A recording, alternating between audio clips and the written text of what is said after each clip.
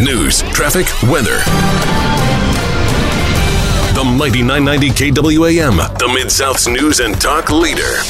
Mighty 990 Special Weather Report. Ben Dieter in the Mighty 990 24/7 News Center with a look at some of your top stories at this hour. Severe storms rolling into the Memphis area tonight. It is a moderate risk for severe weather, but things really pick up after rush hour between the 6 and 10 o'clock hours. The National Weather Service in Memphis predicting strong storms, lots of rain, and potential tornadoes, so certainly take caution.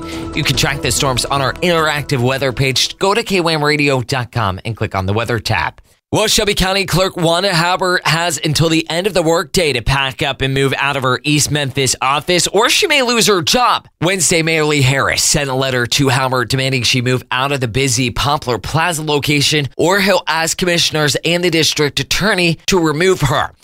I'm hopeful that the Shelby County Commission and the chairman will be able to restart and re-engage with the clerk, because this is a problem that's not going away unless we put some pressure on the clerk to, take some reform. The mayor speaking to Channel 3. This, of course, after an ongoing blame game between the clerk and mayor over the long lines outside of her offices. Drivers just desperate to get their car tags. Now the Poplar Plaza houses shops and businesses, and according to the mayor, and just isn't enough room for Halbert's office. In other news, a women's Memphis Tiger basketball player threw a punch after losing a game last night in Ohio. It happened following the game during the post-game handshake. Memphis's Jamira Schutz reportedly punched a Bowling Green player's face. The investigation now in the hands of local authorities. The university called the incident extremely unfortunate and inconsistent with their programs and student athletes. It is 2 minutes after the hour. A look at more local headlines up next.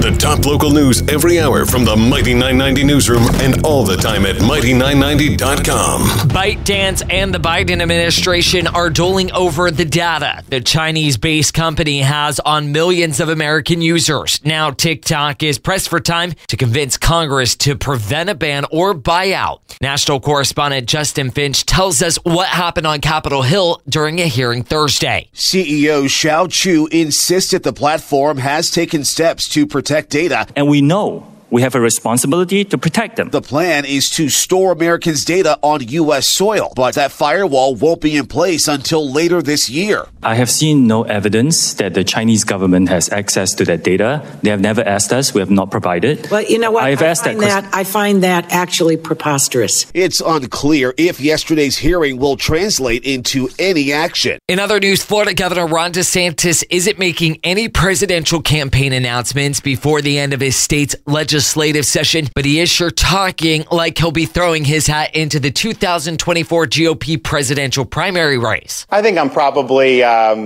more of an executive guy. I mean, I think that you want to be able to do things. That's part of the reason I got into this job, is because we have action. We're able to make things happen. And I think that's probably what I'm best suited for. The governor speaking to Newsmax in an exclusive interview Thursday night. DeSantis hailed his achievements in Florida, saying he's given Republican leaders a blueprint to follow. Happening locally, community members and law enforcement got together for coffee this morning at a local coffee shop downtown. Locals were able to speak with officers and commanders from the North Main Station downtown at Bluff City Coffee. The gathering part of the Coffee with a Cop program, which aims to build better community and police relations.